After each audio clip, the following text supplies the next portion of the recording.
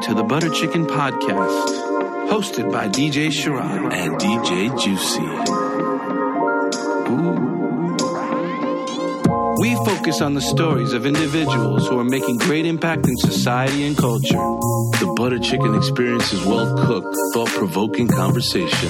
Thank you for tuning in and enjoy the vibes. You got the culture? Buttery.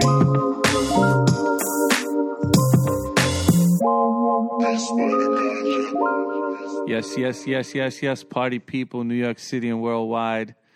You already know what it is. DJ Sharad. And DJ Juicy, baby. What's poppin', bro? Man, everything is everything, bro. Loving life, right? Yeah, not loving you too much right now, but I'm okay. It's all right. We have our ups and downs. It's been a rough day, bro. What you giving me a text tour today for, Nah, bro? I don't even want to have a text tour. I wanted to talk to you on the phone, but you were too busy. I wanted to FaceTime. How you going to face? I was DJing a party. You know that, right? You can step aside for a second, make some time for your boy. When I DJ, I like to focus on the music. I feel you. I ain't mad at that. Yeah. But, you know, I think when you talk on text sometimes there's some misinterpretation because we're reading this and we're not really understanding the tone that it's coming out in, right? I totally agree with that. So that's kind of why I like doing Butter Chicken every Wednesday, because for me, it's a time where we're actually not talking about what we usually talk about, which is budgets, creative, payroll, blah, blah, blah, blah, blah. We're talking about stuff that we're interested in outside of work. So to me, it's like a good time for us to recap as well. And unwind a little bit, too. Really just kind of talk it out and see what's popping, you know? Yeah, so I think this week stress levels in general for the squad have been very high, and we're just coming off this high stress level specifically because of what we went through for the last couple of weeks leading up to this New Balance 990 launch that we did. Congrats to you. Congrats to us. Congrats to the team. I thought it was phenomenal. Yeah, I want to thank everybody from our team for really stepping up and doing an incredible job. And I think, like, for me, what was dope about it is that I've been on the front lines of almost everything activation-wise that we've done. But this was the first activation that we did, and it was mega, that I kind of just said, I don't really want to deal with it. No, it's definitely a good opportunity for our team to step up and shine. And especially one person in particular who was a project lead on this really came through. And we want to commend her efforts, and Erica Elizabeth from our team. Yeah, and the squad. Erica killed it. Oh, hell yeah. I think you were a great support production-wise. I think it went well. And you know, we talk about creative, right? And constantly being creative and pushing the envelope. And there's a lot of people in the game that are creative and do creative stuff. But sometimes we as creatives, we're behind-the-scenes people.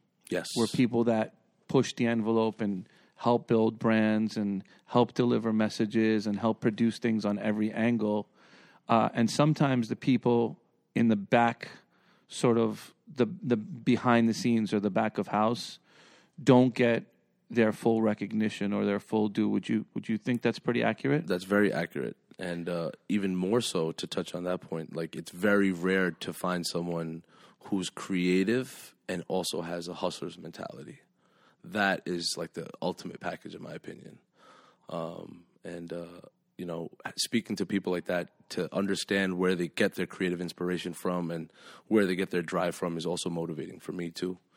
Absolutely. In fact, we have a friend joining us today who is someone that I've aligned with recently, gotten to love his hustle, gotten to see that this dude is real dude, has a great story, but in my opinion, I think he's just getting started on a long career where he's about to flourish, and he's also about to help a lot of people flourish and a lot of brands and companies flourish.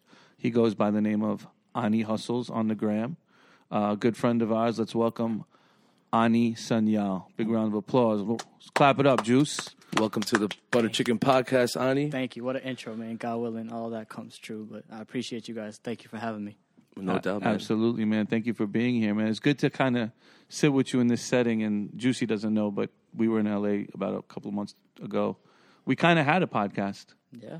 Which is why I invited you here, because I was like, yo, we got to make it happen. We got started, but we didn't really get into it. Yeah. For us, every day is a podcast, right? Even when we're not podcasting. But I think you have a great story. I think there's parts of it that we really want to dive into today. Let the listeners know a little bit about who you are. Yeah, absolutely. And we go from there. I think let's get right into it, man. Ani, tell us a little bit about yourself, where you come from culturally and your background. For sure. So I'm a first generation child. My parents immigrated from India. They're from Kolkata. And so I'm Bengali, but from India. And, growing up, I grew up in Massachusetts, in Boston. My father was a grad student, typical. We had probably $100 we cleared every month, and I remember not having a lot, but being extremely happy. I remember the, one-bedroom apartment. I remember everything vividly, but I also remember just being happy. And I've really, in a way, been working to get back to that point. I think that, as immigrant families, as we get bigger and get more and have more, we often lose kind of like the essence and the core of what made us and what makes us special. So, I watched my parents, unconditionally provide for myself and my brother. I have this story that's so telling about kind of where I come from. Growing up, we had this mustard yellow couch in our living room. Mm-hmm. I had one of those too, bro. And it was hideous, right? But it was you grew to love it. And I remember it had 3 legs, and we always had a soup can or some books or something on that 4th leg, and I was like, oh, okay, cool, it's normal, whatever. I found out years later that my dad pulled that out of a dumpster. Wow. And brought it to the crib, and I always think about that, what was that moment like, for him to put his pride to the side and do something like that for his family. It's just a reference point for where I come from. So, we didn't come from a lot, but we were happy. And I grew up in Boston. And in Boston proper, what we know is no, outside of Boston, yeah. Boston, what town or what area? So I was born in Northampton, which is near UMass Amherst, which is where my dad went to school. I moved to Waltham, which is probably 20, 30 minutes from Boston. And then I grew up around that area. And I didn't love it, I got to be honest. Boston during the 90s, being a brown kid in the 90s, in that type of environment. What was the environment like? What type of people were there? What was the demographic like? In the areas that I grew up, it was all people that looked like me in terms of brown and black people. But the energy in Boston during that time, it's a very it's a colonial town. They really stick to those roots, the patriotism and it's a very white city. And growing up and kind of I was the skateboard / hip hop, lemonade stand kid, and there wasn't really a space for that. I never felt comfortable in that space. So who did you identify with mostly when you were growing up? Was it just any specific culture or? That's a good question, man. I mean, I knew that I wasn't like everybody else, mm-hmm. And I think finding your identity, quote unquote, during that time was just an ongoing thing. Mm-hmm. I spent summers in India. We were just talking about this earlier today. I spent summers as 8, 9, 10-year-old kid in India. Every summer you'd go back out there? Nah, it wasn't every summer, but, when we could, we did. And I only realize that now how those times built my worldview and it built perspective and gave me this real understanding of what most of the world looks like. And my mom famously, never waste a grain of rice, growing up. And I was like, it's a grain of rice. We'll be fine until you go and see that a grain of rice is not just a grain of rice. It's really, it's not just simply that. And those kind of experiences really just sat with me, and I used to come home and come back to, public school in Massachusetts and what are we talking about? You know what I mean? There was always a disconnect for me. And I think hip hop was the thing that really allowed me to be oh, okay, I can be myself. And I can grow an identity in the art form itself. And so in terms of role models, idols, people identify with, I really had no one. And I always say the same thing. It was basically my pops was a rock for me. And then Jay-Z was the first person. I was oh, you could be a person of color and build something, own something on your own. And that was the first reference points I had. So your father, when he came here from India, and your family, your mom. Yeah. Did he go into was he an entrepreneur? Did he have a business? Did he work for corporate America? What was his position and that transition for him? I mean, speak to that a little bit. Great question. My dad is my brother and I joke he's an encyclopedia.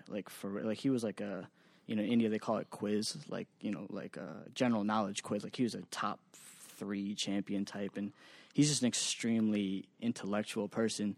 And I felt like he thought that coming to America would up that level of intellectualism until he came here and he was like, I'm really dealing with people who are inferior in a way, and I have to now play to this. Like, how does that work? And no, he wasn't an entrepreneur. He's traditionally been, he's an academic. You know, he's been what I think is safe. And I talked to him about this now. Like, yo, you played it safe. He's like, yo, I picked up everything I had and moved to a different country. And built a life. Yeah. Right? That's nothing safe about that. He's There's the nothing real, safe you know, about that. That's entrepreneurship at a 10x level. Absolutely. And Yeah, now, that takes courage, I man. love yeah, that. and now I appreciate that so much more. I'm like, man, like, I wouldn't do that. So You just moved to Jersey City, like, from, you know what I mean? Yeah, I feel you on I got that. into a little condo and I was out. But like, he picked up and, you know, got it popping. And so to me, like, I have so much more appreciation for that now. But yeah, he basically got into like consulting and from a business side. But it's funny you say that because my first reference point and kind of like inception point for entrepreneurship was seeing him get laid off multiple times as a kid and going through this thing almost every holiday season and being like, if this is corporate America, if this is corporate life, like, why would I want any part of it? I'm talking about 8, 9, 10 years old. I was like, nah, that's not going to be me. I didn't know what was going to be me, but I knew that feeling that somebody's sitting in the office and signing a paper and now my family's entire life is in shambles, I didn't want any part of that. And that was always something that really, really, you know, sat with me and it, you know, took me, 20 years to figure it out. But, you know, I look back now, I'm like, okay, it started very early. Incredible, man. So your dad's an academic. What's your educational background? Yeah. Funny, I just posted on Instagram about this like 10 minutes ago. Did education you just read his was gram? I did visit his gram today. I'll admit that. I'm trying. But I'm curious to know because actually, before you go, Ani, my wife is Bengali. She's from Kolkata. Oh, word, wow. So I'm very familiar with the culture. In fact, I went there, visited there, and I understand how big academics plays Huge, to the culture. huge, Yeah. Music, art, everything in general. Yeah. And kind of business and entrepreneurship is to the side. It's incredible. Whereas where my family's from, Punjab, North India, like business is king, right? So Yeah. seeing both perspectives was really eye-opening for me. So that's why I kind of wanted to understand your story a little bit better and your Yeah. dad's struggle and hustle and now your academic background so I could kind of connect everything. Yeah, and that's a great question because of his emphasis on academics. It was this thing that we always had to, like, respect it. When I say we, my brother and I always had to like give our best effort and do our very best, but it just wasn't me. Like, it just wasn't for me. And look, like I was a, you know, B+ A- student. Like, I held it down. I wasn't trash, but, you know, I just never felt like this was what was going to get me and my family to a place where we needed to go. I remember college for me, like, deciding on what to do with that whole situation wasn't black or white because I had started like an indie label when I was in high school. And I was like, man, I might be able to really take this somewhere, but it was kind of stomped out because I was like, oh, okay, now it's the summer, I got to go to college. And so academically, like, I cover the bases, you know, like respecting and honoring parents obviously is a big thing. And that was my number one thing is like, I never wanted to disrespect or dishonor them. And I held it down, quote unquote, but it wasn't me. Like, I knew I had something else. And I somehow got in and then convinced my parents to let me go to NYU. And to this day, I don't really know how I did that. Like, I wrote about starting a label on my college essay, and they must have been like, all right, we need one of those guys because, you know, he might be doing something. But that was just to get to New York. You know, like, that's like the J. Cole story or whatever. I was like, just give me a way to get to New York, and I'll figure it out from there. And have you visited New York previously to that, or? Man, not for a sustained period of time. Like, you know, it was Just like a quick weekend trip. Yeah, Okay. we knew culture was in New York. Like, Right. everybody knows that. So what year do you come to New York? What year is that? 06. 06 you come to New Yeah, York. and I was a sneakerhead growing up. Okay. Obviously, you know, a hip hop fan growing up, but I didn't have access to those things in suburban Boston, quote unquote. Right. And now I'm like, oh, okay. You're living right in the heart of it. Right. And so that really allowed me to evolve and just grow into the person that I knew that I was in terms of being able to connect the dots on culture and be like, oh, okay, you looking for this, go to this So store. you were connecting the dots on culture before everyone was throwing the word culture around the way we thrown around now, or the way it's thrown around now?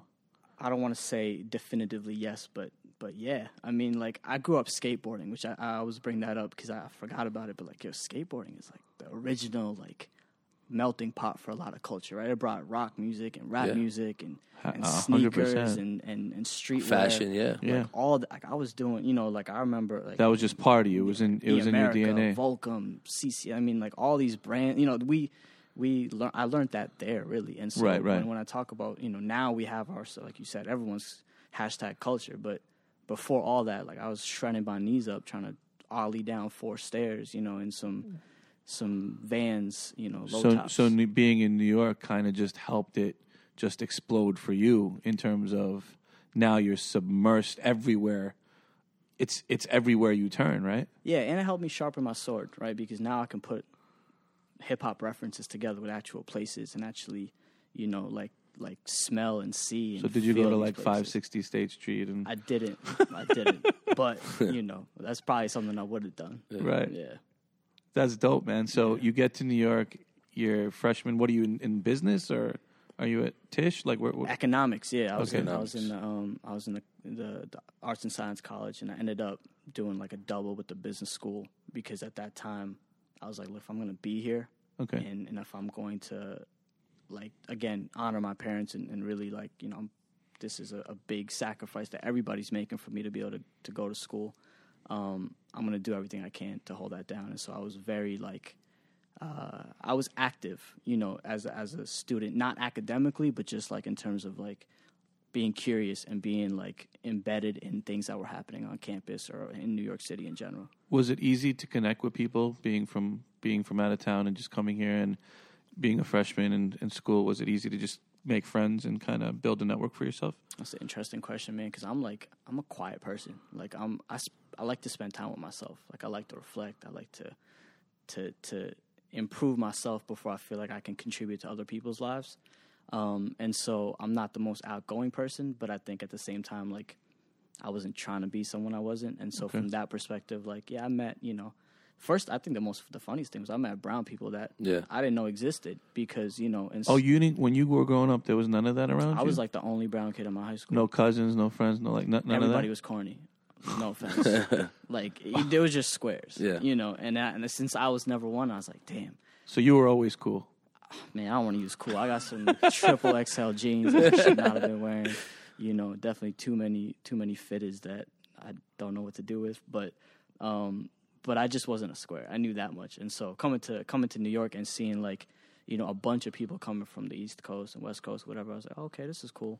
And I never really hung out with brown people like that until college. And in college, did that flip a little bit? For a little bit, yeah, a little bit, yeah. I mean, again, like I think all of us can relate to this. Like we've always been, like multiculturalism is not a thing for us. That's just what we know. Mm-hmm. Like standard, yeah. Yeah, like we've always been accepting and looking to interface with as many people as we can. And I've always been like that.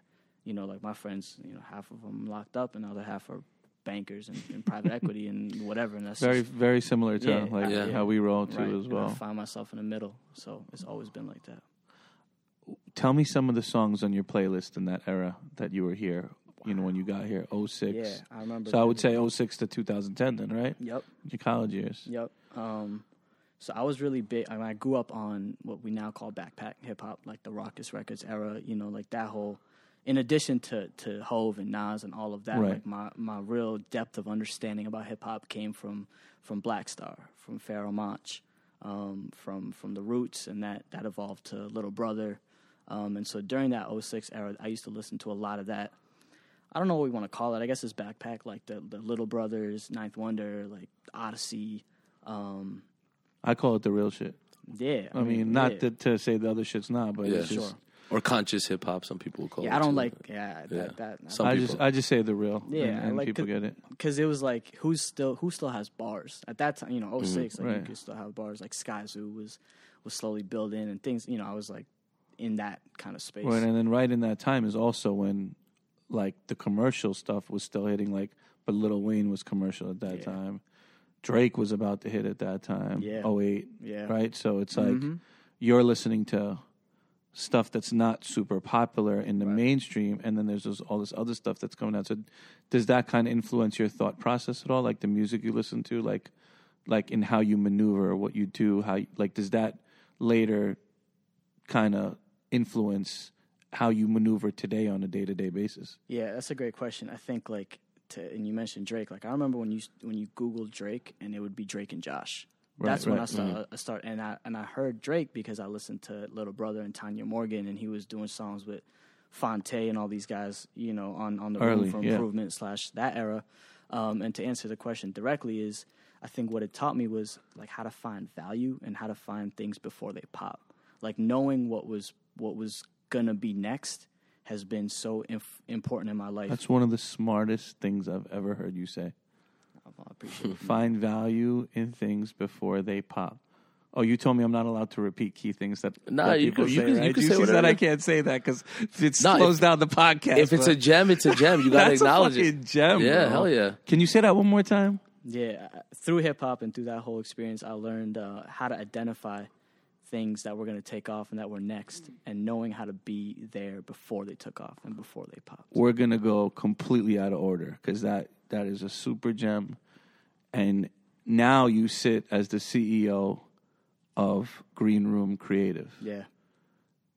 Tell us about it, because that I feel ties into absolutely finding things before they pop. Yeah, I mean, I'm trying to figure out how far I want to go back because I have to give it some context. But absolutely, go back as far as you want. But like CEO, boss, creative agency, help brands, help people, help deliver messages. Man, I owe almost all of it to hip hop music, and I'll explain why. Is because I mentioned I started a label in high school, and what was the name of that? Green Street Records. Green Street. Mm-hmm. What's Green Street? So Green Street, and I started it with my best friend at the time, and my business partner for years to come after that. Green Street was this jazz record that we really loved. Like we used to really go dig for vinyl, come home, put it on a player, sample it. This is 06, like. People already. This is in school while you're in school. I'm sorry, this is 04. This is in high school. This is skipping gym or physical ed or whatever they called it, and being like, nah, we're gonna go cop vinyl, and then coming home, hooking up to the mixer, pulling it. So you had DJ equipment and stuff? Yeah, my boy did. Yeah. And that's how we approached hip hop. Like we, Fruity Loops was something where we're like, we don't want to touch it. Okay. All that aside, so I started this label thing. That slowly grew into an actual label where I was actually running ops on a day-to-day basis. In high school? Yeah, and then in college, and then after college. So Green Street continued? Street Records. Yeah, for sure. LLC'd and all that? Everything. I don't know how deep you want me to go, because we could go before we get to Let's Green. go. Let's go, yeah. Okay. I started Green Street Records in high school, and at the time, this is MySpace era, everything is happening, and I'm realizing like the internet has made connecting and leveraging whatever small sounds or networks and audiences you have, you can now leverage that 10x. So you caught on to that early. So like just knowing that something's about to pop. Again, yeah, and we had physical CDs, we had merch, and we were doing these like pop-up shows while still in high school. And they weren't called pop-ups at the time, right? It was during like a lunch period. Like right. We'd have flyers and be like, yo, show up to this corner of this building. Right. And it was like it was wild, but this is like this is. And what was you were the label head, or you were? I used to rap. I used to run the label, and I used to executive produce and market everything. And this is because of the music you were listening to, Jay-Z influence. Yeah, Talib. I could do it too. Yeah, and it was like, again, it was where I had the first chance to share my story and share my voice. Like my voice now is being put on something, and then that's being shared. So you were like actually, where was the studio? Where were you recording? It was in my friend's bedroom, man. Like what, mic, mixer? Mic, mixer. Going into the lab. Sampler, or no? Are you just taking industry beats? No sampler. I mean, we had it, Adobe Audition. That was the only free software you could buy at that time, and you'd have to time stretch the loop you sampled, and then put the metronome with the drums, and then like swing it a little bit. Okay, so you were already figuring out how to create a record, not just rhyme over an industry beat. Correct, and that's in high school. That's in high school. Okay. Yeah, we dropped our first album, like a 12 song. We had it printed physically. We dropped it like the month before we graduated. And Wow. you know, like I'm like I gotta keep it a buck. Like in high school, like not only was I not trying to be popping, but I wasn't like nobody cared. Like this skinny brown kid who's rapping, you know, like just doing his own thing. He don't be at parties. He don't be, you know. So you weren't hollering at- out. You weren't like. Nah, because like I knew that like that wasn't where my energy was best spent. You know, like I was like trying to like get my intellectual bars up and really learn about the world and myself, and also create and be a creative person. Does that? Oh, go ahead. I was gonna say but you still must have had some sort of a following if you have merch and CDs and things like that. And, And again, I wasn't a square. You know, Okay. that's Okay. the thing that I was. I was cool with everybody. Again, like I was Right, cool, okay. but like I wasn't popular, and nor was I trying to be. You know, and looking back, we always joke like, oh, those kids in high school that, you know, were popular. You know, nah. It's interesting. You said you were cool with everyone, but you weren't popular. Yeah. I get it completely, but I've never actually heard anyone say that. Like you're cool with mad people, but like you just didn't need to be everywhere, or you didn't have to be that guy. Yeah. And so, you know, and I think the best thing was like I was cool with being who and where I was. Like I wasn't trying, you know, like some of those like some brown kids be wilding out trying to be like the guy, you know, on every scene, and I was like, nah, that's not who I was. But anyway, so we put this album out. You know, What was the name of the album? Living on Green Street. Okay. We selling them for $10 a pop. And I was To like, school you know, only right now. Yeah, to school only, and it's on iTunes. Wow. Wow. Because I figured out like I could go to CD Baby and do a direct digital distro deal and get 70% of my sales directly deposited to my account, or get a check in the mail. And I was like, that'll work. And you know, and then we did. That's merch. dope. Ahead of the curve, man. Yeah, way A ahead. little bit, and then we did some merch, and then we did some you know pop-up shows, and so now, not only So the shows were free. That was the exposure. yeah, exactly. But then the merch maybe would sell, but maybe you'd give some pieces away to your peoples. Yeah, I mean, again, it was like, you know, I had a relationship. Like, yo, you know, captain of the basketball team, go wear this during warm-ups, whatever. Hold me Also, down. influencer marketing back You then. know, early in the game. You know what I mean?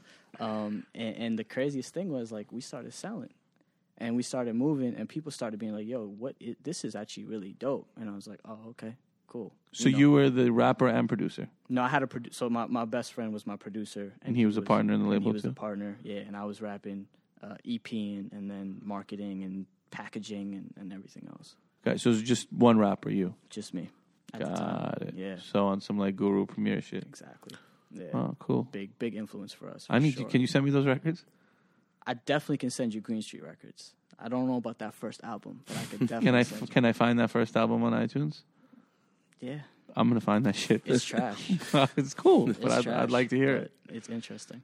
But yeah, so anyway, I take that, and that's why getting to New York was so important. You know, like how can I get to the place I need to be at when I have all this creative energy?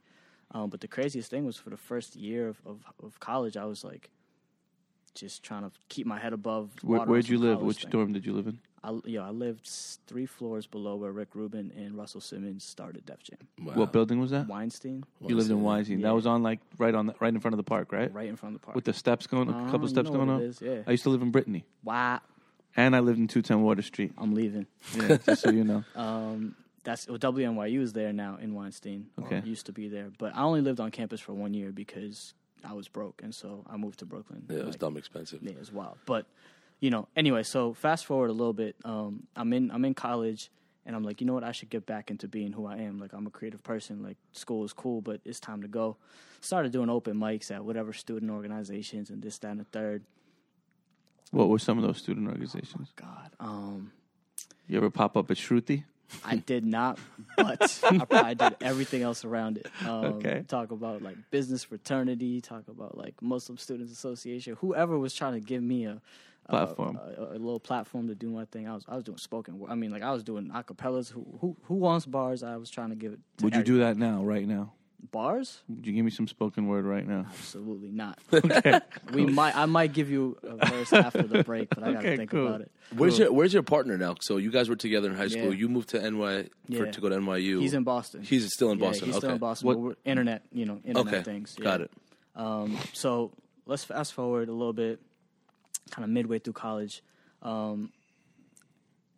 If people listen, y'all know what Nike Talk is. I don't know if Of course. the night I was big on Nike Talk, and Wale was like, "Yo, I got the show at SOBs or whatever, Highline." On Nike Talk. Yeah, whoever's right. NT come through, put me on your guest list, whatever. That's crazy. And so right? I'm How listening. you could connect back then. Yeah, and so I'm listening to like that type of music. I was really into Wale and J. Cole and all this, and It was heavy with the kicks. yeah, and like that was like, you know, I used this night because I just remember kind of meeting him after. I was like, "Yo, good looks, thank you for putting me on the list," and I just realized like, yo, I could actually probably do this myself, not be Wale, but I could get back into building like this movement and using online and doing this thing and getting back to it, and so we set up the studio. My friend from Boston actually moved to New York, my partner, and we moved. We had this illegal apartment in Brooklyn, man, with What do you mean illegal apartment? man, that thing. It was like there was no like flooring, there was like no carpet. There was a hole in the ceiling. Like, Someone rented it to you though, right? he wasn't supposed to. Yeah, Okay. you know, It's like it was like Borderline trap house. if you sat in a toilet, your knees hit the wall in front of you. Okay. You know, so I was like living. I was doing that, and I was going to NYU in the True New York yeah, experience now. You're living. real things. And so, but again, So why do you choose that versus 'cause like? I can afford it, and that's all I can afford. Okay, so your parents say you're no more on the family. It wasn't plan. even no more. It was just like everybody was trying to do the best for everybody else. Yeah. Like, you know, they were contributing what they could. So the mindset. So you didn't come from like Pop said, I'm gonna pay this $50,000, whatever it was, to go to school. Never, no. You just get there and then figure it out. Yeah. I mean, like I was working. I was like, What were some of the jobs? Like, so you were working I was and going to school, trying to maintain good grades, and then and doing the music. doing a music thing. So what were some of the like places you worked? Like, Before I say that, I got a funny thing about the things I used to do for bread.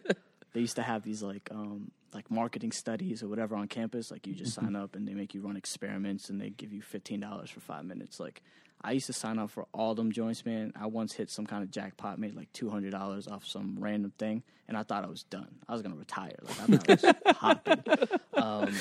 And the craziest thing is, and this is kind of right before. Actually, no, this is all during that whole era. I used to work at a hedge fund. I used to do equity research at a hedge fund because I had somehow got an internship and flipped that into a part-time job, flipped that into a full-time job. Wow. So I was working during the day and going to school in the evening and then going to the studio or going wherever we were recording at night. And I did that for about a solid year. And then I had... this is your freshman or sophomore year? Sophomore year. Sophomore year, okay. Yeah, and I had built up a little bit of bread from that to the point where I basically stopped working. And I was like, I got enough for rent, and we're just going to put the money into the music. And so then I was like slowly transitioning from whatever shadow of a college kid I wanted to be into like really being a creative person.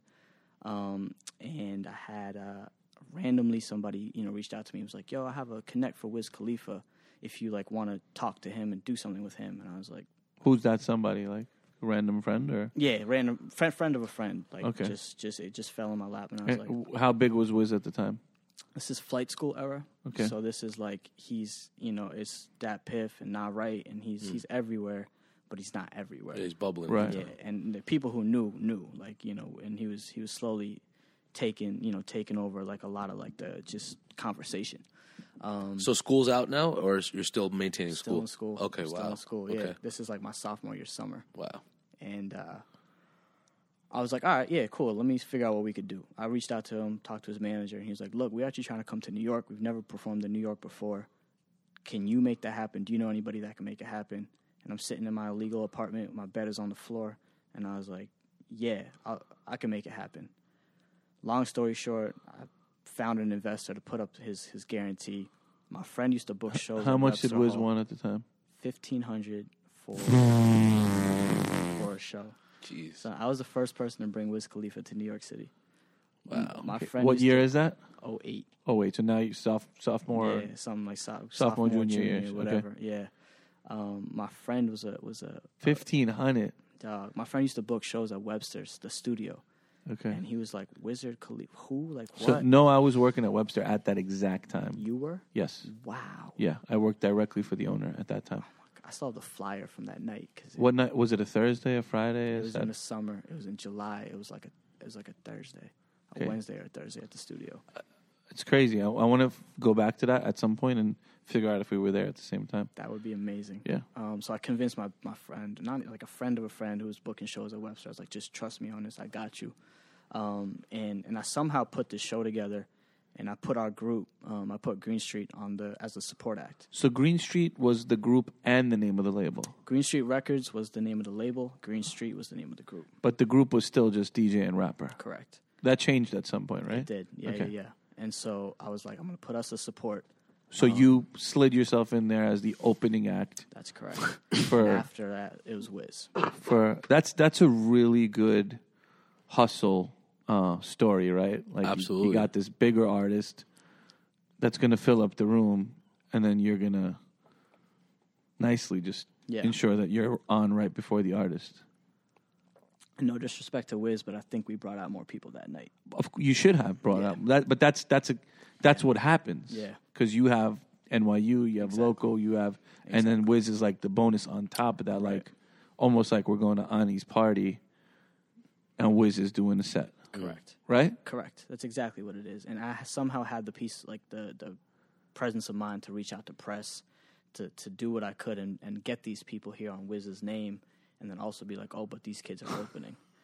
And I remember this one dude from Impulse magazine. He wrote this piece. He was like, "These guys must sell weed out of their dorms at NYU because they had 100 kids there an hour early or whatever." Like there was a line, and I was like, "I don't sell weed. I don't live in a dorm." But yeah, we did do that. Anyway, that night just kind of crystallized like my efforts and my vision, and gave me confidence to be like, it's time to really go. Was that night a profitable night financially for you? I think we broke even. You broke even. So I kind of just want to touch on that for a second. Absolutely, please. So you invest all this time, months, right? Weeks, whatever it may be. Put your crew to perform. Take a risk by paying this guy $1,500 who was maybe not going to fill up the room. Did you rent the spot too, or did Webster give you the place? Like, I want to talk about the business a little bit. Yeah, we rented the spot. Right, so you like a $750 flat fee. Okay, so you paid some money. So you just put out all this money, and you broke even. Mm-hmm. But when you broke in and broke even at zero, was it still a win for you? Absolutely. Why? Tell us about that, because a lot of people get it confused. Like if you're not financially making money on one play, then you shouldn't do it. And this is people specifically in music and in our fields. Like, there's no check with it. We're breaking even, so why am I going to do it? Yeah. Right? I mean, simply put, the relationships, the experience, like the win and the losses or whatever you took throughout that whole night, like that's learning for the future.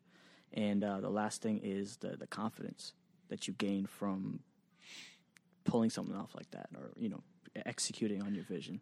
Maya, or we say it's props. Does props count for anything? Absolutely. Who got the props? Who got the props? So that's like something that you could see like somebody doing early on in their career. Is that something that you like would see people doing or see yourself doing later on, even with experience and things like that? Or I still do it to this day. Yeah. Yeah. I'm not afraid to get my hands dirty, and I have some really good mentors that reinforce that. Like, yo, don't ever think that just because you did this campaign with whoever, whatever, that you can't go back to ground zero and have to build it all up again. So throughout that process, always make sure you're learning first, and chasing the check is not gonna. And you guys know this because you guys have been doing this way longer than I have. But all money's not good money, right? And so when you chase the check, you can put yourself in a position you get hemmed up. Versus if you're always doing work that you love and you're doing work that you're doing it because you want to like create the best product possible. That's always going to put you in a better position. Outcome, not income, right, Sherrod? Yeah, absolutely. Bars. I mean, we have this discussion in our business. Like, we're doing this, but why are we doing this? Are we making money? So I've been like, we don't need to make money. We just need to do dope shit, and the money will continually come. But we also, we have to run a business. So how do we balance that as business owners? Yeah. You're an entrepreneur at this point. How do you balance that today? Absolutely. It's not. I don't think it's A or B. Like, I don't think it's black and white. There are periods or there are projects that we do for the fact that we love the idea or that we believe in a founder. Wait, are we talking about Green Room now? We're talking 'Cause I'm about Green Room. confused. We got to go back to Green Street. Yeah. We're talking about Green Room. Wait, so you do this thing, Wiz Khalifa, and what happens? Like, that's it? Green Room starts? No, Green Room doesn't start until a lot later, man. Right. Green Room is different. What happens is Wiz calls us like a couple months later. It's like, you guys want to do like a couple tour dates with us? Now, does Wiz hit you direct, or does like His Wiz's manager, people yeah, hit you? Will. Okay. This guy Will. He still manages Wiz to this day. That's my guy. Okay. You know, he's just a really like hardworking dude, and he just hit us. And the funniest thing is, Now, what? So they saw talent in you, or they saw the potential that you could help fill an arena or a small space A with them? combination of both. I think they saw hustle. I think they saw somebody that, and you guys notice in the industry, like people don't keep their word. Right. And for me, like I think growing up as a brown kid, growing up as somebody that had to this day, there's no backstop. Like there's no safety net. Like if things don't work out, then that's a problem. And so Meaning for you. for me, for my family, for the people that my staff, my employees, like just early on from a young age, like I knew like if I don't keep my word, like I'm nobody. And so that's just something that I always have really been big on to this day. Like I'll, if I tell a client we're going to do something and that doesn't happen within budget, like everybody's working for free until we fulfill what we said we do. And I'll take the L on that because that was my word. But yeah, I think they saw somebody that just executed. And so we did, a couple spot dates with them. And So now it's Green Street it's back to Green Street record. Yeah, opening for Wiz Khalifa. So Yeah. you're in different cities now with them, Yeah. and now you're not the promoter. You're just literally going there as an act. Yeah, and Peter Schwartz is calling me when I'm. Wait, in is my- there a budget for you guys, or Yeah, you're on baby your own budget, dime? but Baby, there's a small budget. budget. Yeah, baby Basically budget. covering your costs. Yeah, Okay. little baby budgets, and we still have to fight for that. The venue's like, oh no, they didn't tell us. I was like, nah, they did tell us, so figure it out. And I'm learning how to, stick my chest out and get what I need. Okay. I'm in 8 a.m. accounting, and Peter Schwartz is calling me like, yo, you guys gonna make this date? And I'm like, yeah, I'm leaving. I'm leaving JFK at 6 p.m. Whatever. Like I'm doing all this. I'm still in school. Right. And so I guess let's just fast forward. I love that though. Yeah. That during school you already had a business running. It might not have been Right. profitable, but it was the Absolutely. foundation for you sitting here right now. Absolutely. And that's exactly what it was. And you said it better than I could. Like it was a foundation. And y'all know, and everybody who's in the industry, the music industry knows this, like it's a lot of ups and downs, and there's a lot of like nothing is ever what you expect it to be. And so if you go in there with expectations of, I'm going to do this, I'm going to be popping or whatever, like it's just very rarely going to work out. And that patience, like that, I didn't have that as a young kid. I was in a rush. I think a lot of people are in a rush, but I was in a rush. And patience is something that came to me throughout a different experience that I went through. But yeah, we can get to that later. But it was down the road that I learned patience. Back then, I was just ready to go.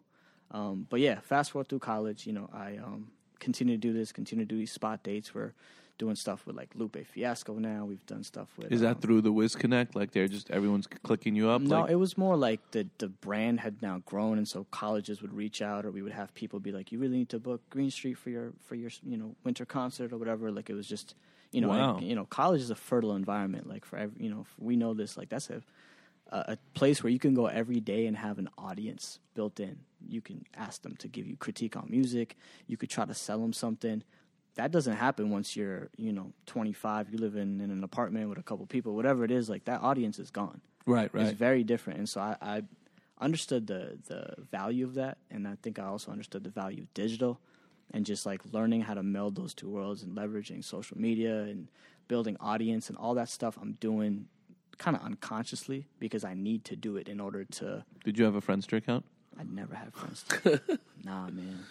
Went from MySpace straight to Facebook. Facebook, Twitter, yeah. Twitter, I was really. There was up one to this before day. Friendster. I forgot what it was called. No, that was it. That was it. It was Friendster first, and then MySpace, I think. Yeah. If I couldn't share my link for music on there, and if it wasn't going to help pop that off, I wasn't on that network.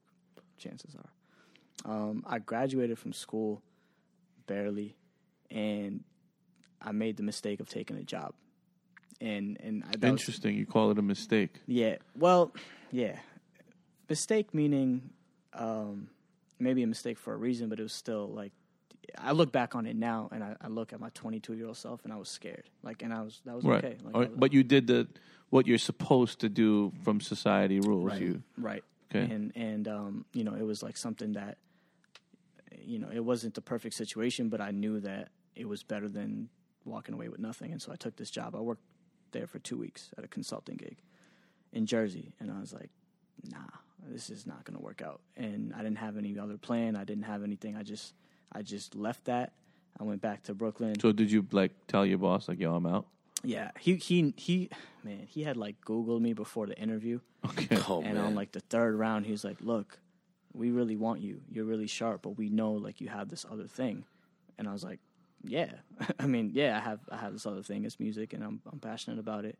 He's like, is it going to get in the way of the job? Obviously, at that time, I got to say no. But deep down, I was like, hell yeah, it's going to get in the way of the job. Like, I'm just waiting to see how far I can take it. Unfortunately, 2 weeks was all I got until I was like, Grand nah, opening, grand closing. Yeah.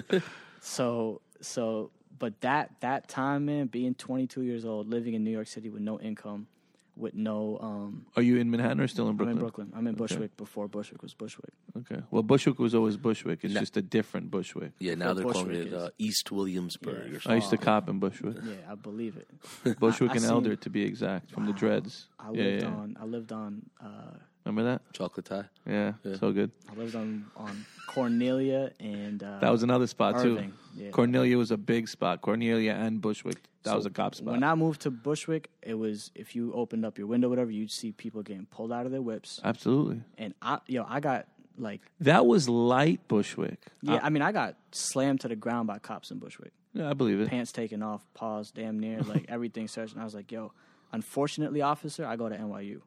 Not on some pompous shit. I was like, that's not, like, you got this jammed up, and if you do this again, it's going to be a problem. But, they wasn't trying to hear any of that. I still got it. Did you say it just like that? Nah. I'm talking with my chest now. Back then, I was like, you still got a problem. But I was like, what am I going to do? Nowadays, if that happened, baby, it's a payoff. It's a payoff. But nah, so anyway, so I'm in Bushwick. I'm broke. I'm eating these dollar tacos that nobody should ever eat. And I'm trying to figure it out, whatever random hustles, trying to put something together. And we're still performing, still making music, and still being active. And I get a call from somebody that I knew was a promoter on the scene or whatever. He was like, look, there's an opportunity to go to Tokyo.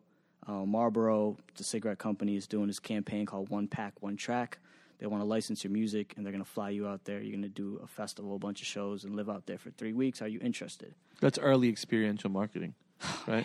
Brand, Yeah. activation, Yeah, deal, yeah. and all of that. And I was like, yeah, I'm interested. And the next thing, the winter of that year, I was in Tokyo with 3 of my best friends, and we lived out there for 3 weeks. We did like 15 shows, and it changed my life entirely. Wow, 3 weeks. 3 weeks in Tokyo, paid at 22 and off a rap, mind you. Like, not, Right. I know y'all have done a lot off rap, so for me to say that, No. I is- mean, that's is, a but big at that deal. time, like, and I was like, okay, so now I really don't have any excuse. Like, I gotta go.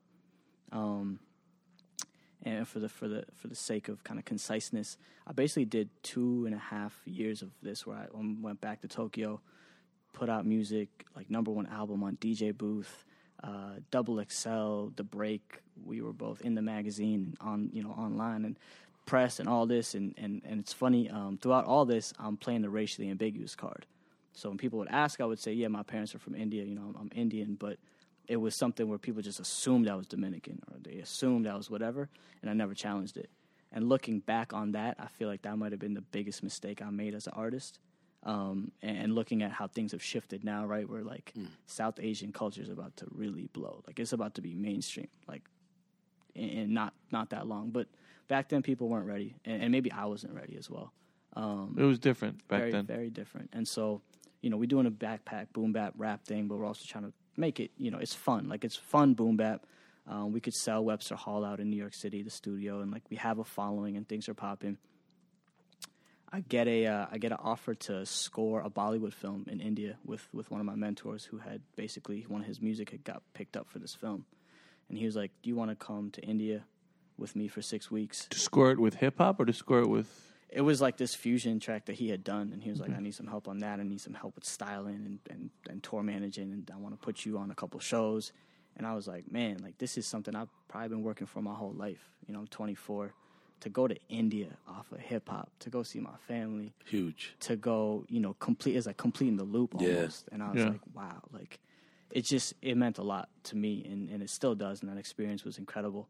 And so before I left for tour, I had a routine doctor's appointment, went in there and make sure I was checked up, everything was good. And, the doctor's taking a little bit longer to come out of the, typical movie thing. I'm like, what's going on? I need to go home. He comes out and he says, he's like, slow down for a second.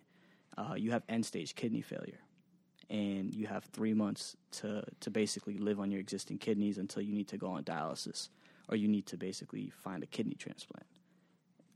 Word for word. And I was like, man. Damn. So, quick backstory is I grew up with the kidney condition. Like, I knew I had it, which is why I always went so hard, and which is why I was always so, like, purpose-driven in all, like, the things that I did, because I knew that if my time ever ran out on me, that I would be very content with what I had done. And if it were to end on a random Thursday, I would look back and be like, I did that Wiz Khalifa show, though. Like, really, really got it popping.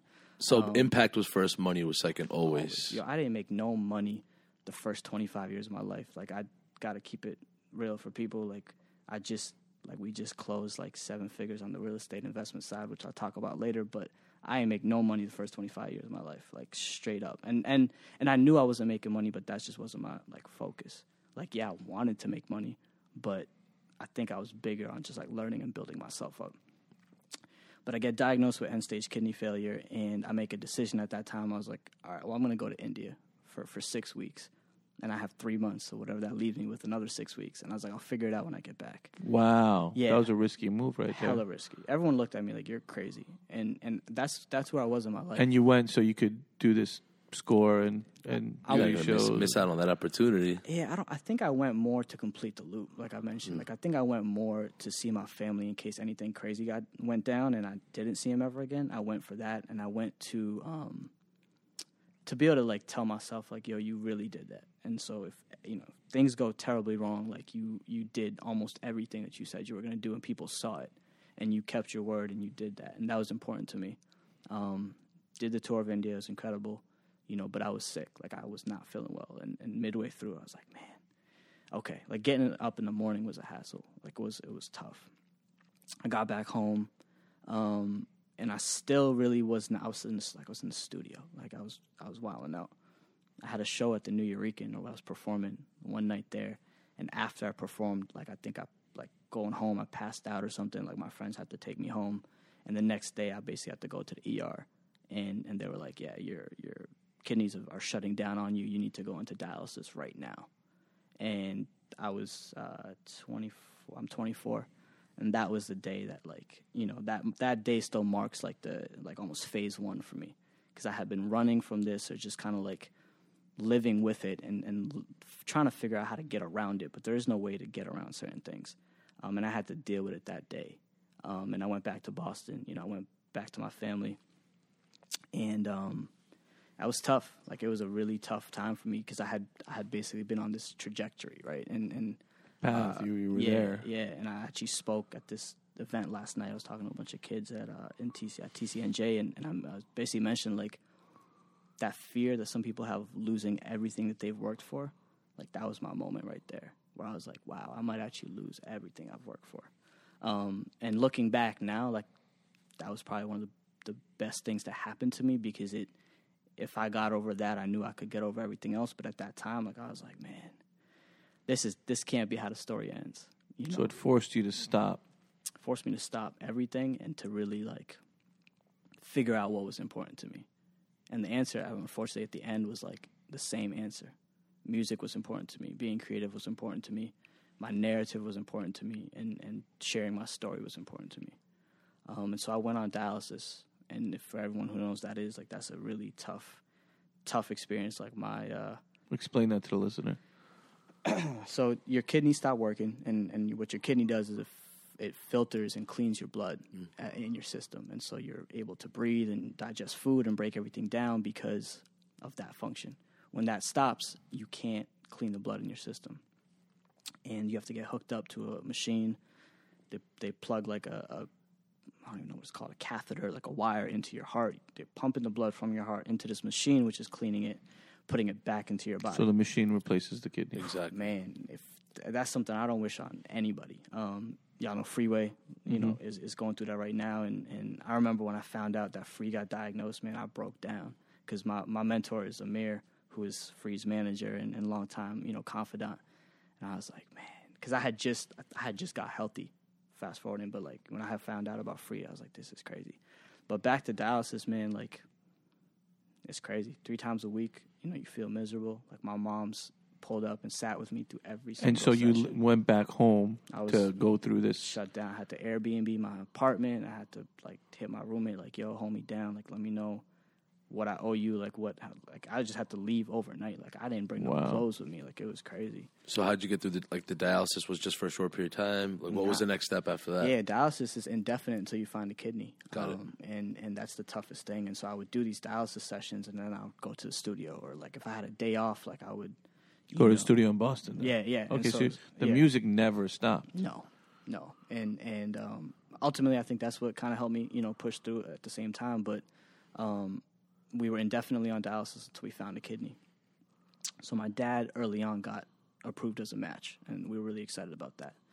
But then that means he would have to give up one of his kidneys. Right. And live differently. Correct. Okay. And then midway through that process, we found out that he wasn't, like, they went back and said, oh, no, my bad. He's not approved. Okay. And I was like, okay, so which one is it? You know? And then they came back and said, oh, well, he might be, but we're not sure we want to Jeez. operate. Why? What was the mentally reason? taxing, man. Dog, mentally. What was the reason? My dad had some rare blood type that Okay. they've never seen before. Wow. And they brought it up to a panel, kind of like a medical panel, 10 top Right. doctors, whatever, and they literally split 5 and 5. And they were like, 5 people said we should operate, and the other 5 said, no, it's too risky. Interesting. So with that high level of risk analysis, they're probably like, It's crazy. right, okay. And so, And he wanted to, obviously. man, he's like, I'll sign whatever waiver I need to, you know, like it was crazy. And, you know, for me, like, he's always been such a rock for me, but then also seeing him, a parent never wants, and y'all know this, like a parent never wants to be helpless. Like that's the worst feeling. And seeing him helpless, I was like, man, this is tough. And so, you know, we really coalesced as a family, and we really came together around that. Long story short, they basically scheduled a transplant date. They said, okay, you guys want to do it? We're going to do it. And, you know, like pray for the best. And we signed waivers and everything. And the night before they called and they're like, sorry, we have to cancel. Like, we don't feel good about it. And this was like, I can't even make this up. Like, this is really what we went through. And they did that twice. So we had 2 dates that we were supposed to get a transplant, and they canceled the day before. And then they gave us a third date. And I was like, I mean, at this point, we have no expectations, you know? Yeah. But it did happen on the third date. We didn't know if we were going to make it out. You know, like it was this, we literally, like, you don't know if you're going to make it alive because of all these things that the doctors can't call, whatever. And, you know, like, by the grace of God, like, we made it out. And the medical team at the hospital, Brigham and Women's in Boston, like, they were incredible. So you leave that with functional kidneys. So I leave that with 1 functional kidney, and Okay. my dad has 1 functional kidney remaining. To this day, that's how it is. To this day, that's how it is. And this- everyone normally has 2. 2, yeah. So I was born with like 1.5, and then Okay. kidney function decreases over time. So, you know, it's a matter of time. How does that change your lifestyle? Like after the surgery, is it everything's Yeah. drastically improved now? Like, After surgery was probably the hardest time of my life. I couldn't walk, like, because your entire body is paralyzed. Like, your bottom of your body is paralyzed. I had to learn how to eat again, how to take a piss again, how to walk again. Like, it was like, I That's remember. like a year, 6 months. Like what It's was like that? 6 months. I remember being 24 and having to learn to, like, go to the bathroom again. I was like, this is crazy. I was in Japan 6 months ago. Like, what are we doing? You know, but like, did you have like therapy? Did you have help for that, or is it something you took on your own? it's funny because like they really tried to like to give me therapy or to rush me to walk and this. I was like, yo, I'm not comfortable doing none of this, and I'm gonna do it when I want to do it. And it was like this I don't know. Like I took a risk on that, and really was just In like, that I wanted time, to do it. Yeah. was there ever like a F this moment? Like I can't, like my Yeah. life is kind of like, Yeah. it's done. Like there's no positive trajectory left for me Yeah. anymore. Music I'm kind of good on. It got dark. I have no growth potential anymore. Like this is it. It got dark, and I don't talk about it a lot because it is that personal, but it got really dark, not because I had given up on myself, but more of just like, you don't know if you're going to get back to where you were, not on a career sense, but just from Anything, like yeah. you know, just from like Just being a human being. yeah, like, you know, and I was always smart before that. Like I never did bad things to my body. You know, I never like drank excessively or did no crazy drugs or ate poorly. Like, I mean, you know, I didn't eat the best, but I did what I could. And that I think ultimately like always built my body up for the long term. So even post transplant, like it wasn't like I didn't have to drastically change my lifestyle where now I'm not, you know, doing something. No more dollar tacos No, after definitely not surgery. that. I had to fortunately hop off those, but it was hard, man. Like the recovery was the hardest part because you expect like, all right, good, I got my transplant, I'm good. The medications they put you on, just the physical pain, and just like readjusting. It was hard. But I made it out, and 8 months later I was back in New York. Wow. Yeah, God You willing. said I'm going back there. Now, did you go back to that Moved into a crappy new floor apartment Brooklyn in apartment? Bushwick. We moved into a new Still in apartment. Bushwick. Yeah, this one was But now renovated. Bushwick is starting to pop. Bushwick is different. So now we move into a renovated apartment in Bushwick. And you know Same those, roommate? Same roommates, yeah, same people I make music with, yeah. And that was a tough time. And I guess like this is kind of like the foreshadowing, but that was a tough time for me because I was back and I was so ready to go. And I was like, what are we doing? Because I'm ready. And that And it had been paused. It had been paused for quite some time. I put a mixtape. Like we launched a tape the day before I went into transplant. Okay. Because I was crazy. But it had been paused for a while, and but when I got back, I was so ready to go, and that energy and that hunger, and that like obsessive nature, I felt like nobody was trying to match me in my team, and understandably, like that was they didn't have that experience, but that started to kind of crack, the surface of what we had built. Because I was here like, yo, I just went through this. I have so much that I want to talk about and get back on and get back to doing what I do. But you can't want it more than other people, right? Like even if everybody wants to get the Grammy or do whatever, go back on tour, whatever it was, but you can't want it more than the people around you. And you can't bring people to the water if they don't want to drink. And that's something that I dealt with kind of post this. And so Green Street came back. MTV Desi did a piece on me and on us, and Pansali, Akshay?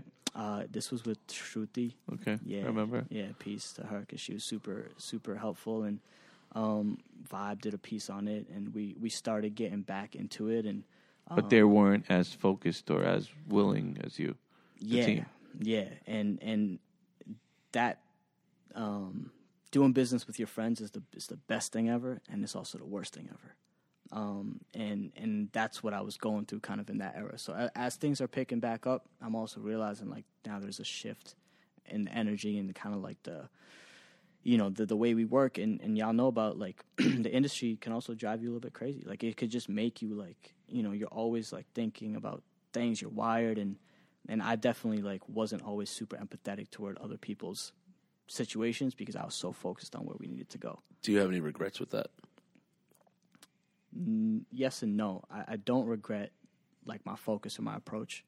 I would have to say no. I don't regret anything that we did because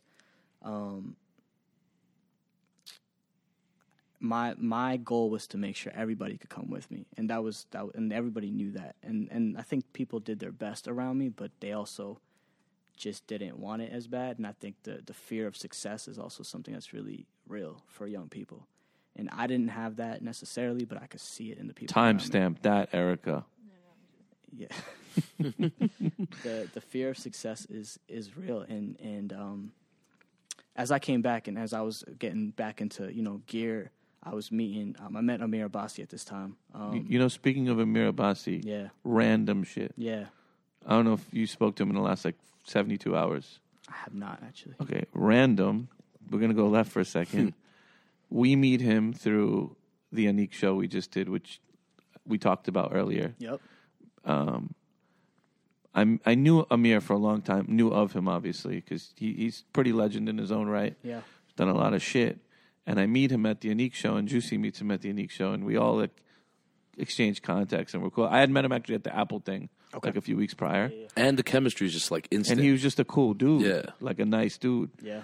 And obviously, you know, I know parts of his history, and I'm like, wow, it's like an honor to meet you. And he's like, nah, y'all, it's an honor to meet y'all. And we're like, all right, cool, let's just have some fun then. Yeah. End up doing the show with Anik, have some fun. And we just, you know, we'll hit each other on the gram and whatever and just talk shit.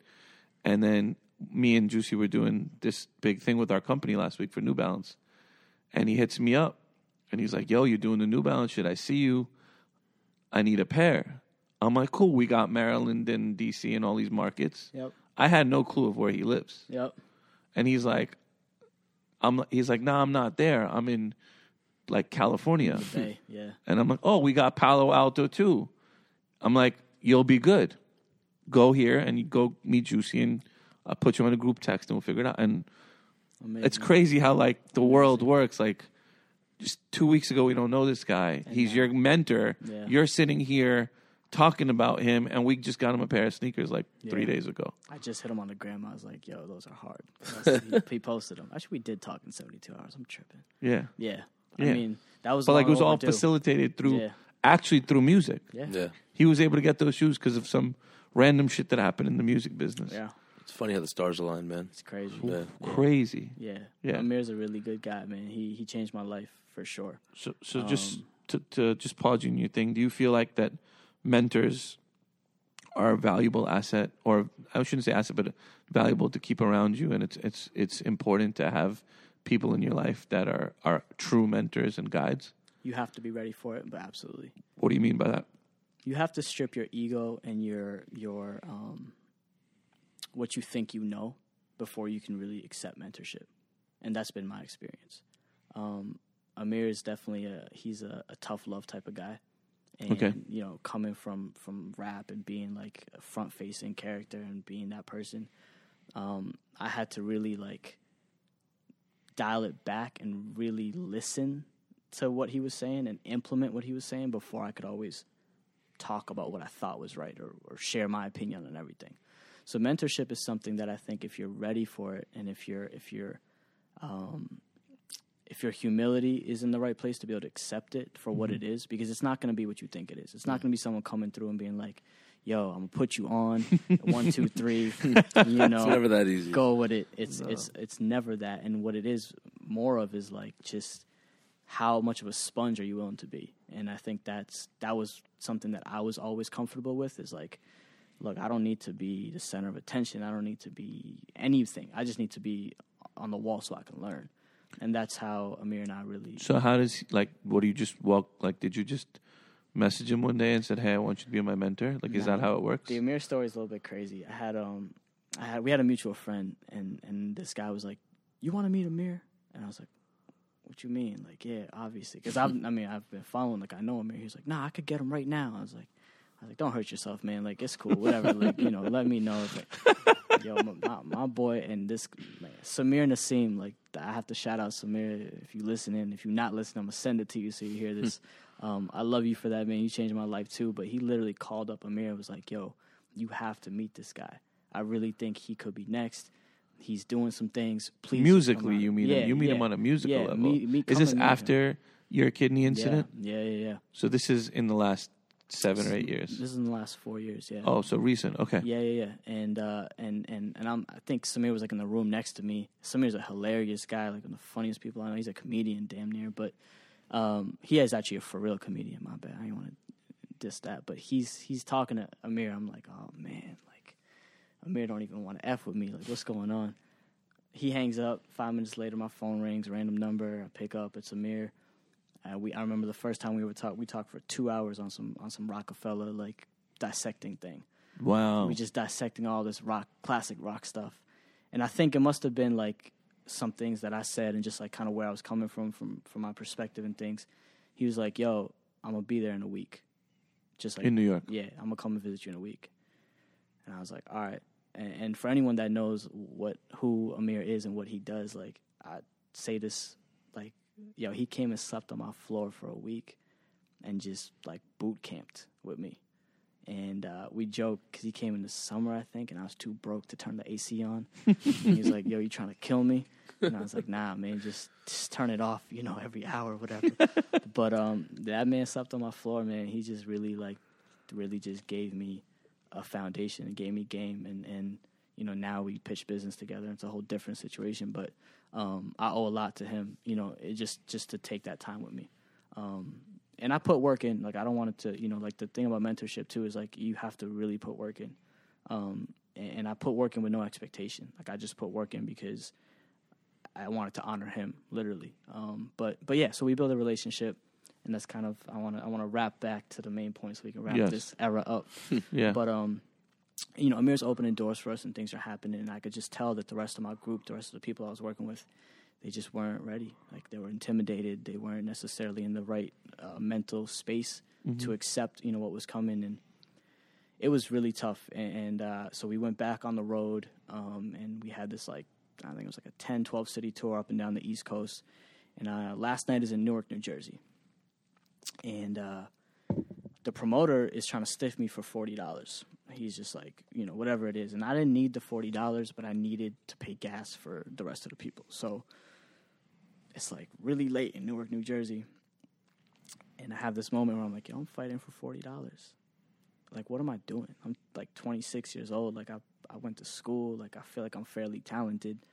But this is not the move. Like, this is, and it's just like, it was like that realization, whatever. And another epiphany. Yeah, and I kind of took like a week, off from like the music. Just took a week to really think. And I happened to be going to India the next week. And India is kind of like the trip that I make once a year just to do like a 2-3 week, like, I don't want to say sabbatical, but it's just like a cleanse for me, just to get spiritual, back to my roots and get away from business and, the BS that we deal with sometimes in New York. But anyway, I had to basically think about like what I was going to do moving forward. Cause I'm getting a little bit older, and remember, like, my dad just gave me his kidney. Like, I have a different responsibility now. Like, I can't, I just felt like by rapping and trying to, like, I felt like I was hitting my head against a wall repeatedly. And I think I had the humility, not to gas myself, but I think I had the humility to understand that that it was okay to try something new, and that might not be what I thought it was. Like, like, I might have to wrap that up, pivot, and kind of figure out what's next for me. And that was a really tough decision, man. What about like your mentors and people who were supporting you throughout with your whole music career, and even stayed with you towards the end? Yeah. Like, what did they give you some sort of like, no, man, you can't do this? Like, how was that conversation? That's a great question. They did and they didn't. I think I think the people that I've always kind of looked up to and they've always known how to guide me or give me certain things to bounce off of without telling me exactly what to do. And I have another kind of really instrumental person in my life, and he was very much like, he told me earlier, he's like, you need to run an agency. And I was like, I don't even know what that means. Like, I'm trying to drop this album. But like, other people were more like, think about it. Like, what do you really love? Do you love the music? Do you love the business? Like, what is it? And I just spent that time with myself in India and kind of figuring out like what that was. And I think I came to the realization that as much as I love the creative and love to be that person, I really enjoyed like rollouts. Like, I really enjoyed like the strategy. Like, I really enjoyed like the moment where you get to put it all out. And I had to like swallow my pride and like really, really be okay with the fact that I was going to take some time. At that time, I was like, I'm going to step away from this. I didn't even say I'm going to take some time away. I was like, I think I'm going to step away from music. Wow. Yeah. And I sat my partners down, and we had this conversation, and yeah, it was, and I think that comes from like kind of what I have been through. Like, when I make a decision, I'm going to do something or whatever, like, it's very cut and dry for me, which is a good and a bad thing. But yeah, I decided to step away, man. And what year was that exactly? It's just 2013. And you tell everyone, this is it. I'm going in a different direction. I don't tell everyone. I tell the people close to me. Right, meaning the team. Yeah, the team. And then externally, people are just like, yo, when's the next album coming out? You know, blah. I was like, February 31st. But internally, I'm like, I got to now figure out what I'm doing, you know. And I had been doing, like, some consultation for other artists and brands, like, on the side while I was making music and everything. But yeah, that was a very difficult decision for me to make because I really, really loved hip-hop, and I thought that, and I love music, and I love culture, and I thought that if I stopped rapping, that I would have no access to it. Right. Thank God that's not true, That's completely not true. but that's how I saw it. Right. Yeah. That's crazy too, and I want to just acknowledge something that he said as well, is that he was more like motivated by the process than the end result. Right? Did I understand that correctly? Yeah. And I think that a lot of people lose focus of that, and they're so hyper focused on what's like. All right, cool. We got to get to the deadline. We got to get to this end goal, and just kind of sitting back and enjoying that process is something that's so valuable that it's overlooked sometimes and undermined. So Yeah, no, that's a good point. I mean, I'm definitely deadline oriented too. no, for sure. But I for think, sure. like you say, you have Embrace it while it's happening versus just kind of having tunnel vision. You absolutely. said you're deadline oriented. Yeah, I feel like on Instagram, maybe on your story or somewhere, I've seen you post like you actually post your whole schedule of a day sometimes. yeah.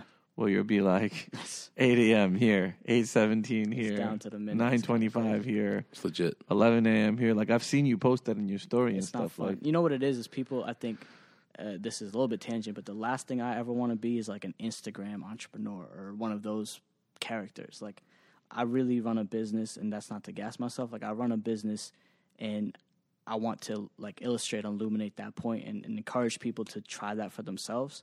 And I'm not an entrepreneur because it's cute and it's the cool thing to do now. I'm an entrepreneur because that's all I've known since I was young. But, you know, like, I really do stuff. I'm not trying to motivate people. I'm not trying to be a motivational speaker or none of that.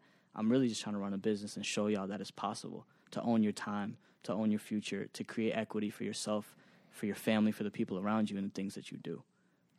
But yeah. So is that what Green Room does for you? Is that what your real estate ventures do for you? Let's talk about Green Room for a little bit Absolutely. and that side of things, because now you're not in the music making game, but Right. you're in the game. Period. So Right. Yeah, Green Room starts as an agency designed. what year does it start? 2013. Okay. Yeah, starts as an agency designed to help artists figure out how to position and scale themselves on digital. Artists meaning music artists or artists in meaning general? musicians, because that's what I knew. Okay. And very quickly after that, I realized that artists did not have the budget nor the patience to do that. So that was a quick pivot. We pivoted to working with local businesses to see if we could scale restaurants, local business. Mm-hmm. That was a quick pivot when we understood that had no chance. And so, like, No. when we talk about Green Room now, it's like, it's interesting because I have a staff and we have offices or whatever, but like the first 12 to 18 months of Green Room with GRC was a mess. And we were pivoting constantly, trying to figure out what was happening. Do you still pivot today? A lot less. Okay. We still do as a company. Yeah, a lot less. So the eventual pivot that we kind of ended up on was working with early and mid-stage companies on growth and scale, and leveraging digital and leveraging culture to be able to crack that code. And that took multiple iterations to get to that point. But yeah, so GRC, that's hard to sell to people as well too, right? To certain people, like no one wakes up and says we want this right away. right? But they do understand when something's not working. Right. They just don't want to admit it. And so when I literally had this meeting last week where I was like, are you guys proud of the work that you guys have been doing recently from a creative standpoint? Like, is it exciting to you? And You then say this to a potential client. To a client. And then So disrespectful. well, I Are was you being proud of I your wanted work? to be honest because I was like, you guys are complaining about the needle's not moving. I was like, are you guys excited about the stuff you So guys have been doing? tell me about who are some of your clients? Like, So so the first year of GRC is a mess. Like, we're just trying to pivot and figure things out. okay, The second Sounds year, familiar. Yeah, the Okay. second year kind of coalesces, and I write this article on Medium, and it was titled "I Built a Six-Figure Business in 1 year. Here are my takeaways."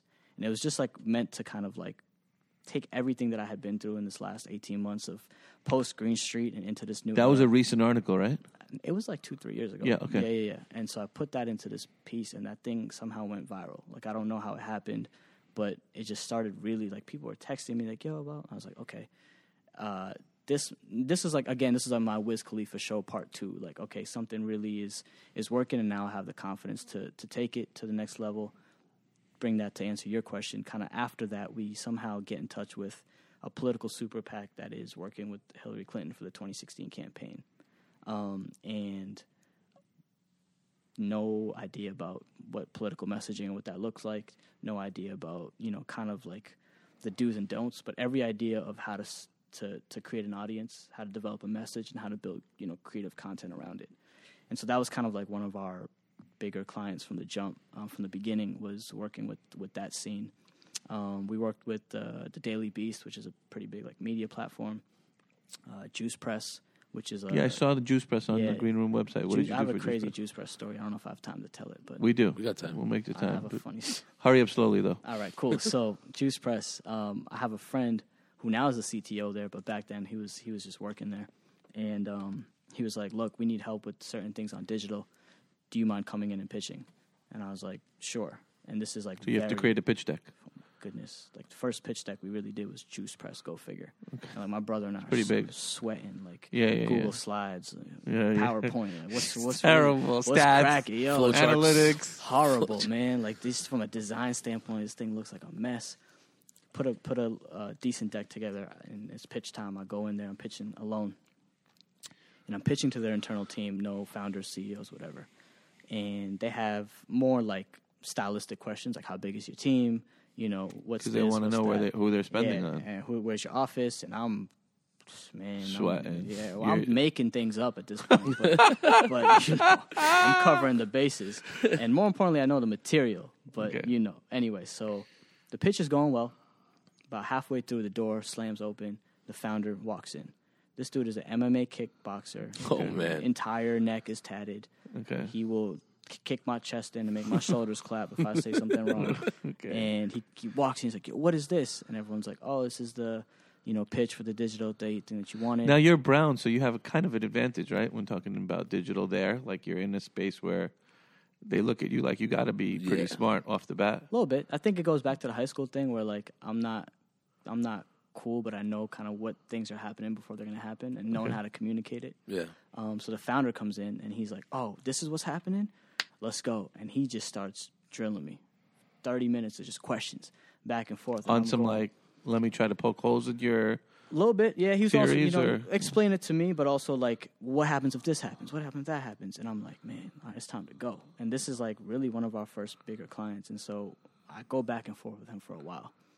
He's like, at the end, he's like, "All right, cool." And he just walks out. And I was like, "Oh, man." Bet. He calls me at midnight the same night. And he was like, "Yo, how much you going to charge?" And I was like, "This." He was like, "Send me an invoice and a contract in the morning." I want to pause on that for a second because there's a lot of people that listen to us and people that we're in the game with, and we also own our own agency. Yeah. How do you, and I'm talking you specifically, Green Room, yourself, how do you calculate your value in terms of, do you charge per project? Do you create a billable hours rate? Do you say, we're going to do this and this is what I think it should cost? And because in this space that we're all in, you could charge $1 for something and you could charge $10 for something. The same thing. The same exact thing. It's very confusing. Yeah. And how does it work for you? So how this guy tells you what's your price. Now, you're obviously going to rattle something off, and you want the gig badly, right? Correct. Okay. Yeah, that's a great question. I think I answer this question a lot, not because it's right or wrong, but I just have, I guess, found an answer for this. As you know, you have to have an answer that comes to you quickly. Very tough for me. I'm still trying to figure it out all the time. Every client's different. Yeah, that's a fact. So I think it's a combination of things. The first thing that we do is we look at how many hours that we expect this project to take, whether it's on a month level, whether it's week to week, whatever it is. And then we assign a billable rate to that. Based the hours, billable hours. Yeah, billable. Prior, guaranteed. Yeah, based on the complexity of the project and how many people from our staff it'll take to basically bring on. And then that gives us like a very rough ballpark, and then we add about 15, 20% on top of that to deal with client communications, emails, all the time that gets sucked up with, the back and forth.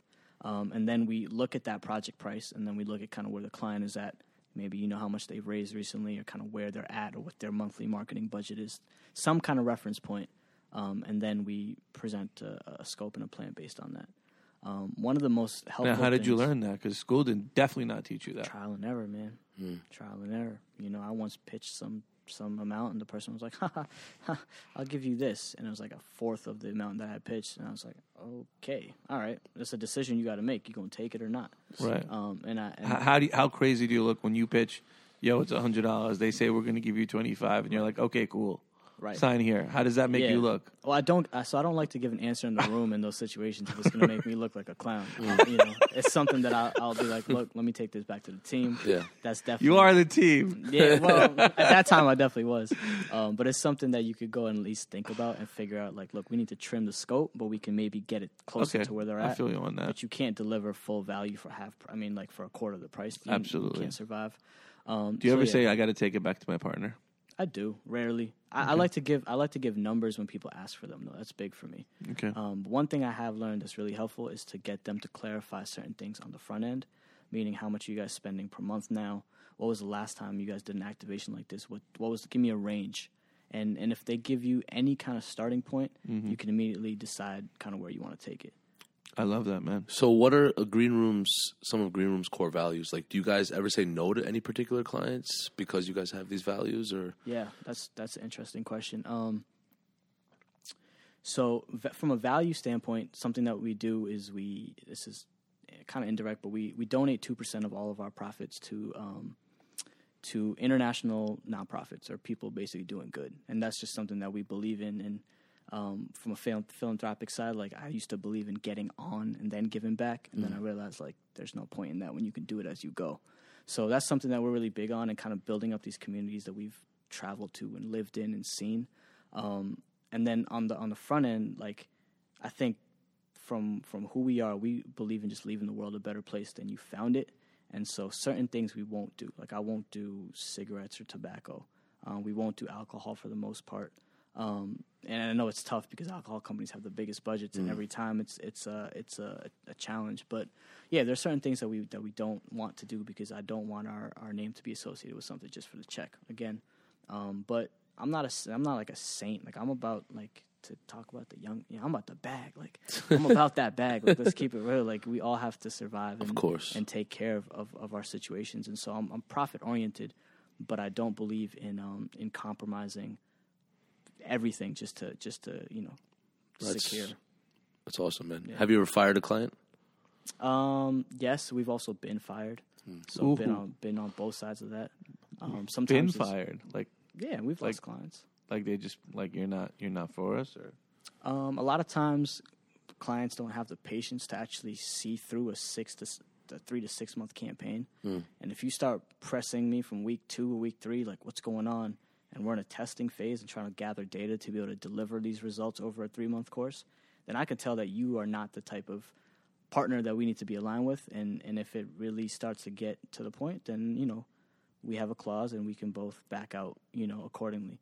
That doesn't happen a lot. Right.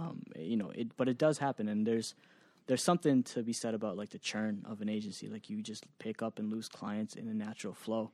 And that's one of the toughest things that my partner and I have to deal with, is, like, as we hire new people and as we scale up and do certain things, your marquee client or whoever, they just might be thinking differently the entire time, and it's just like the evils, so to speak, of the agency world. But yeah, we're still working out how to build, like, a churn rate into the yearly revenue, and so, like, based on what we've seen in the last 3 years, that you're going to lose a certain percent of clients and you're going to pick up X amount of clients. Yeah. And then where does that put you? Yeah, we do a lot of that analytical stuff as well, and I need to learn from y'all, like, real time. I mean, we learn from each other, and I think that's really, Ani, why we invited you here. It's to learn your story, learn what you do, sort of get a greater knowledge of that, but also to inspire people that listen to us, to inspire the youth. We've all made our own lanes. We've created our own lanes. We've done so much. Your story is nothing short of inspirational. And I believe, as a guy under 30 years old, you haven't even reached where you're going. I see that, and I also, like you, I believe that I see what's going to be cool and what's going to be really dope way before it really hits. And when I told Juicy that you were coming on, I told him that let's keep watching Ani Hustles. Let's keep watching what he does. Let's embrace Ani.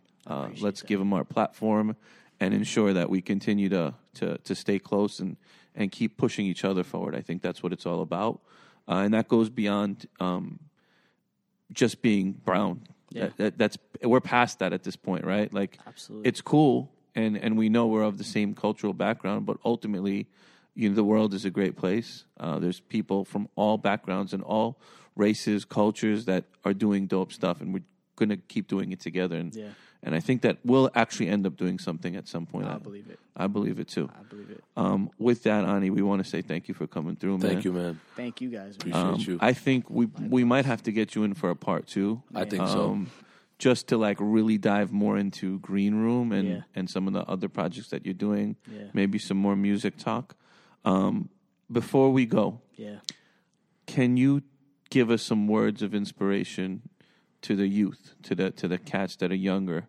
Because I've seen you speak a lot to youth. I know you do a monthly thing on Wednesdays. Is that correct? I do a entrepreneurs workshop every month. Yeah. Tell us a little bit about that, because I don't know if Juicy knows about that. No. I've never been, but I want to come. For sure. Tell us about that, and then some inspiring words for the youth sure. before you get on out of here. Yeah, I mean, before anything, I just want to say how grateful I am for you guys for having me.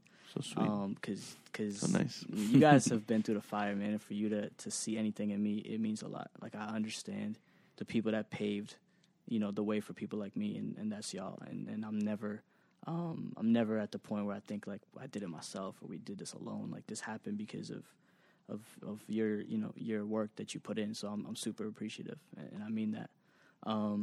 The monthly workshop is something that we created because we wanted to find this thing and it didn't exist. What it is it's a way for creative people to come together, to workshop, to collaborate, to problem solve in a quote unquote networking sense without all the BS that's associated with it. So you go to a networking event, it's loud music, it's alcohol, you can barely hear what the person next to you is saying, and you get no value, and you go home.